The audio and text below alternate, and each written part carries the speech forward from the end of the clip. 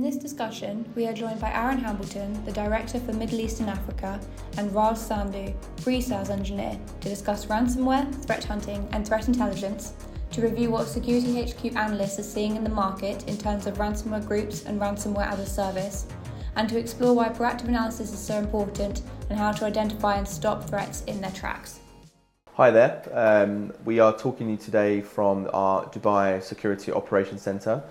My name's Aaron Hambleton, I'm the Director for Middle East and Africa, and I'm joined today by Raj. Hi, I'm Raj, part of the technical pre-sales team here for SecurityHQ, mainly operating in the Dubai and Middle East and Africa region. My job is to understand customers' requirements, solution those and understand where we can fill those gaps to ensure that we're leveraging what a customer already has in place, ensuring they see return on investment in that. So Raj, I think today you wanted to ask a few questions mainly around the landscape, right, and threat intelligence, if I'm not mistaken. So absolutely. Yeah. So often during my technical pre-sales stages with customers, I'm getting a lot of questions around threat intelligence, threat advisory. What are we currently seeing in the market in terms of ransomware groups? Okay. I know you're very hot on this, Aaron, so would just love to get your take on this.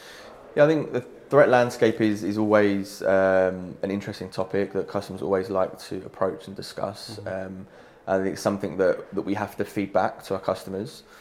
So the landscape, particularly on ransomware, as you mentioned, is interesting at the moment. We've seen a huge development in the last maybe 24 to 18 months, but specifically across 2022, we've seen a massive uprise in what's now known as double extortion.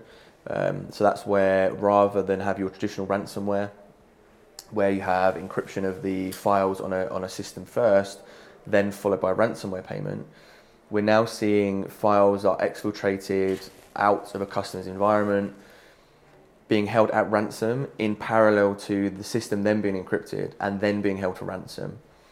And the reason for doing that is the fact that if a victim doesn't pay the original ransom of the files being encrypted, the operators of the ransomware group, which frankly are organised crime groups, they have the data, they will publish it to the public if the secondary ransom payment of the publishing of the data is not paid.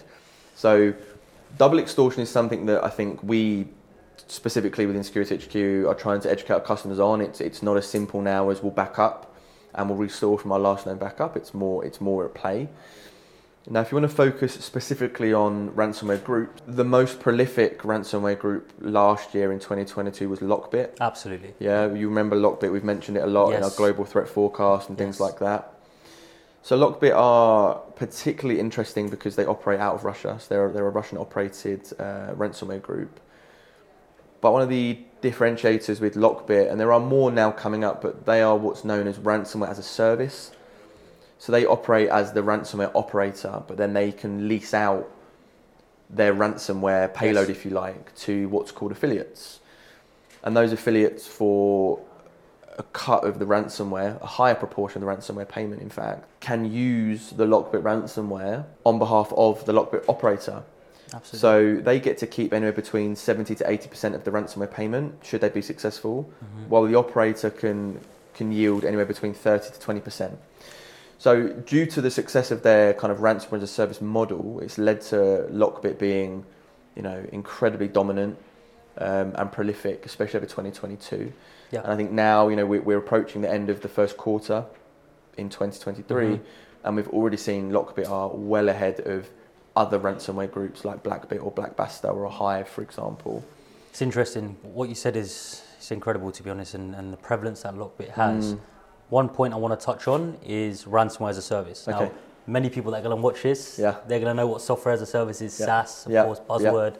RAS, ransomware as a service. Can we expand? Of course. Hopefully it's not something that picks up popularity like SaaS, right? That's not what we want. But RAS, ransomware as a service, is effectively just that. As a lower skilled, lower equipped team or an organised crime group, maybe you don't have the resources in-house to craft your own ransomware payload.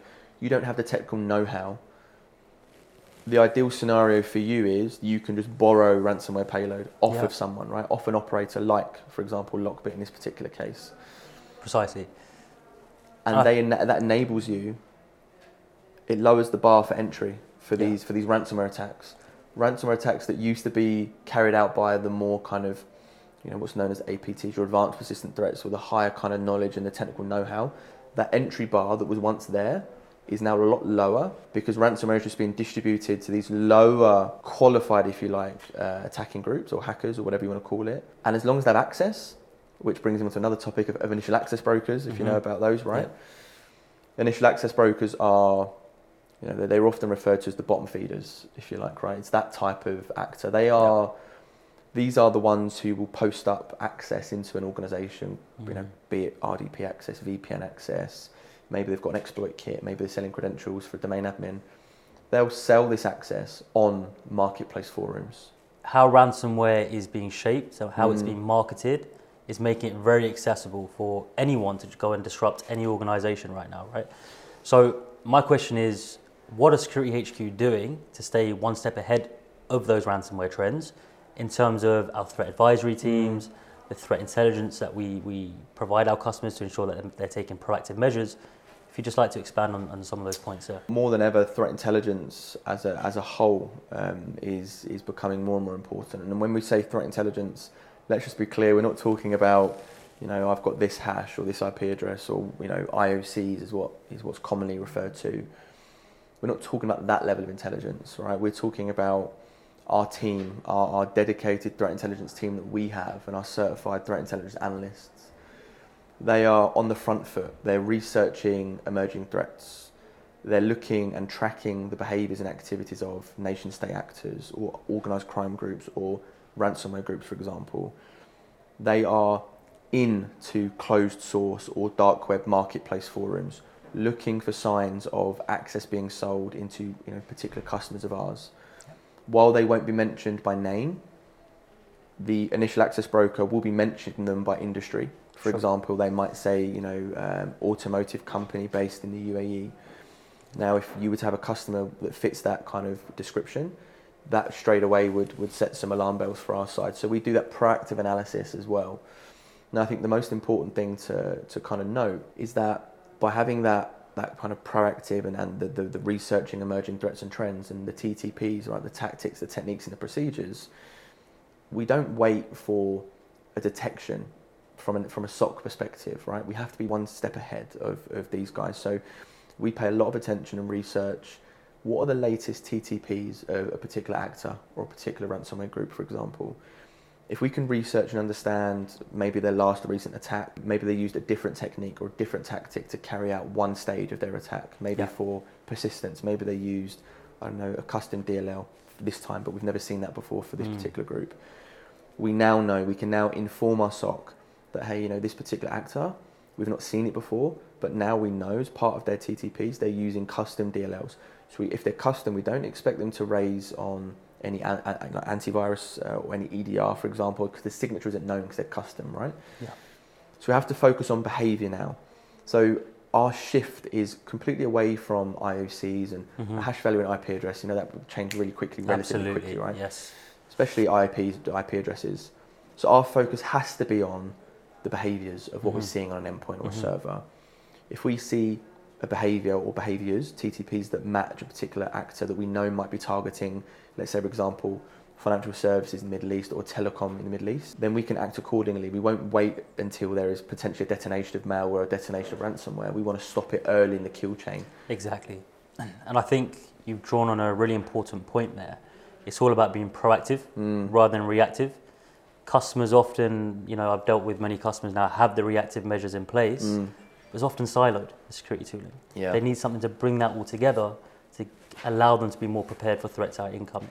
Now, ransomware is a complex threat to detect. Yeah. It's all about putting the story together, as you said, initial access, all the way through to compromise, how it's laterally moved. Yeah. Can you tell us a bit how our bread and butter service, managed detection response, really counters ransomware threats? Yeah, so it's, like I said, with ransomware, if you like, it's, or any particular malware propagation, you mentioned lateral movement, we've got persistence, credential access.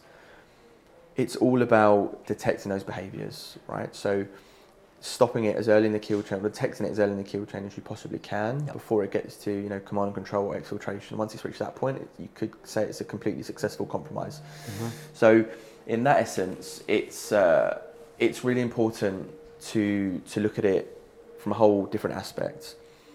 With persistence, okay, we need to be looking at what have we seen? Have we seen registry edits recently on that particular service or particular box? Are we seeing DLLs being injected? Are we seeing new accounts being created? And all of this is actually why SOC as a service really that we provide, or the managed detection and response, is there. Because while we obviously do the reactive detection and response, which is we've seen an alert, we're going to take it and qualify it and put it into an incident, we have dedicated threat hunters, right? A threat hunting team that we have. Yeah. They're proactive. This is the team that focus on detecting what is not known, what is the unknown, Absolutely. what don't we know about, right? Yeah.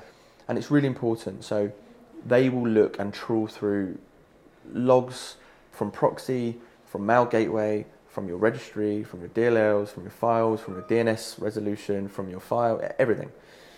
Looking for that one thread they can pull on to unravel potentially something that was bypassed by a control.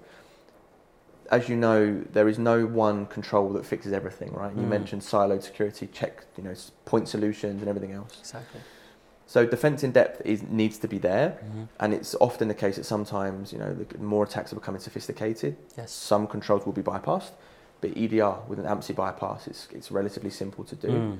So we have to take that proactive measure. We have to go and look and assume sometimes potential compromise. We have to do that. We have to come up with a hypothesis to carry on our threat hunting activities. Yeah. So it has to be guided, it has to be strategic threat hunting. We won't just look, willy-nilly, if you like.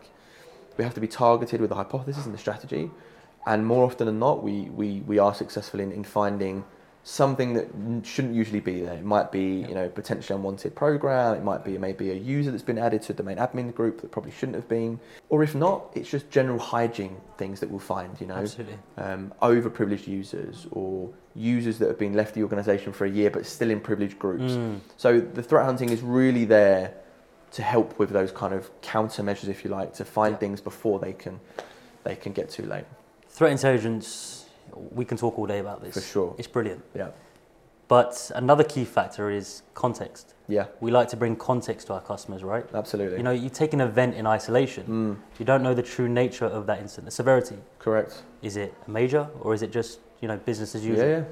So how do we bring context from multiple log sources and understand, okay, what is truly a risk to the security posture to an organization and what is just a false positive? Because the biggest challenge that organizations are facing today is they're being burdened with false positives. They spend hundreds of thousands on a SIEM technology, for example, but they've got no real means to filter out the true noise. How do we solve that challenge? We do a lot of work around correlation, right? Correlation is the key for everything we do. So you've mentioned single point log sources or multiple log sources. We don't just take an event in isolation, right? So we have a single event, that's fine by itself.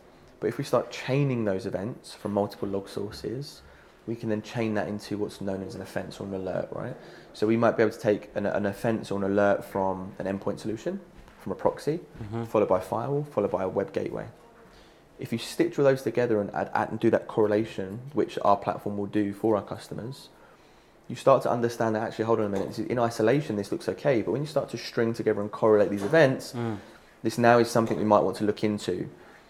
And you talk about false positives, and I think this is something really important that we talk a lot to customers about and help them understand. It's that we don't just provide alerts. We don't just throw alerts over the fence, right? It's incidents that we provide. So they have to be actionable. They have to become recommendations and full analysis. I think it's important that customers understand that. We don't just go, here's an alert, please go action. The very first step that we take, obviously with the analysis and the triaging, is the qualification of those events that have then formed an offence or an alert.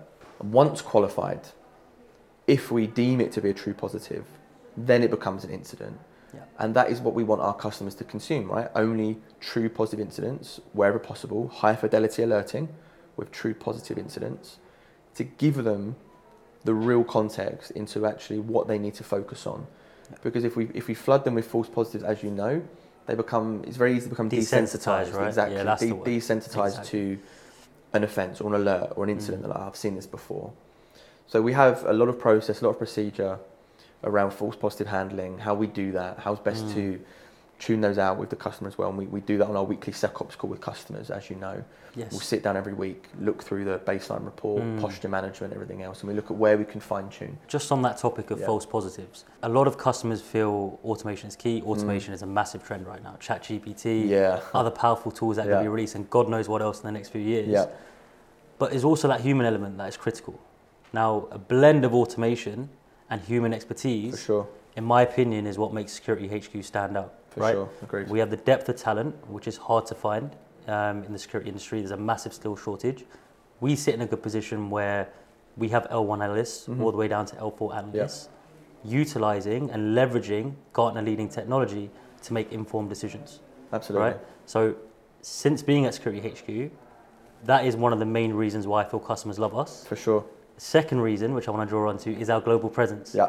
I know you can speak about our global presence for days. I know that firsthand. Yeah. So just give us a bit of insight on what our global presence allows us to leverage and how customers in the Middle East can benefit from that globally. I think we're relatively unique in that sense, right? So obviously, being based here in Dubai and looking after the Middle East Africa region, customers often get excited at the fact that we can draw upon experience that, let's say, for example, our New York SOC, for example, who covers a wide range of industries. You could probably argue a much bigger size. Typically American organizations are a lot larger than what you might see here in the Middle East or Africa as a whole. They're excited by the fact that they can draw upon that experience we have there, or all the way down to Sydney or UK or India or Johannesburg, for example, right, in South Africa. Different countries have different challenges, different markets and different companies have different challenges. The data that we see allows us to baseline a whole different variation of events, for example, from different log sources. We understand what threats different industries face in different regions. And ultimately, we're not just contained here, right, as Dubai in the Middle East. Absolutely. We can draw upon intelligence. What have you seen in America recently from a campaign perspective that I could also put into play here? But the beautiful thing is, like you mentioned, we don't have to ask that question to the teams globally, because automatically, through orchestration automation, that intelligence and that data is plugged in. Yeah. So we don't have to go asking, it's already there. I think that's the most important thing, when we discuss with customers, that you don't have to ask me or the SOC to get you this information. It's already being pumped in. So when your data is being processed and the correlations happening and the parsing and normalization, straight away you are leveraging the global presence of SecurityHQ and the data that we have in the billions and billions of events per second that we have. It's pretty much unrivaled. Thank you. If you have any questions or would like to speak to a member of the SecurityHQ team, please visit www.securityhq.com.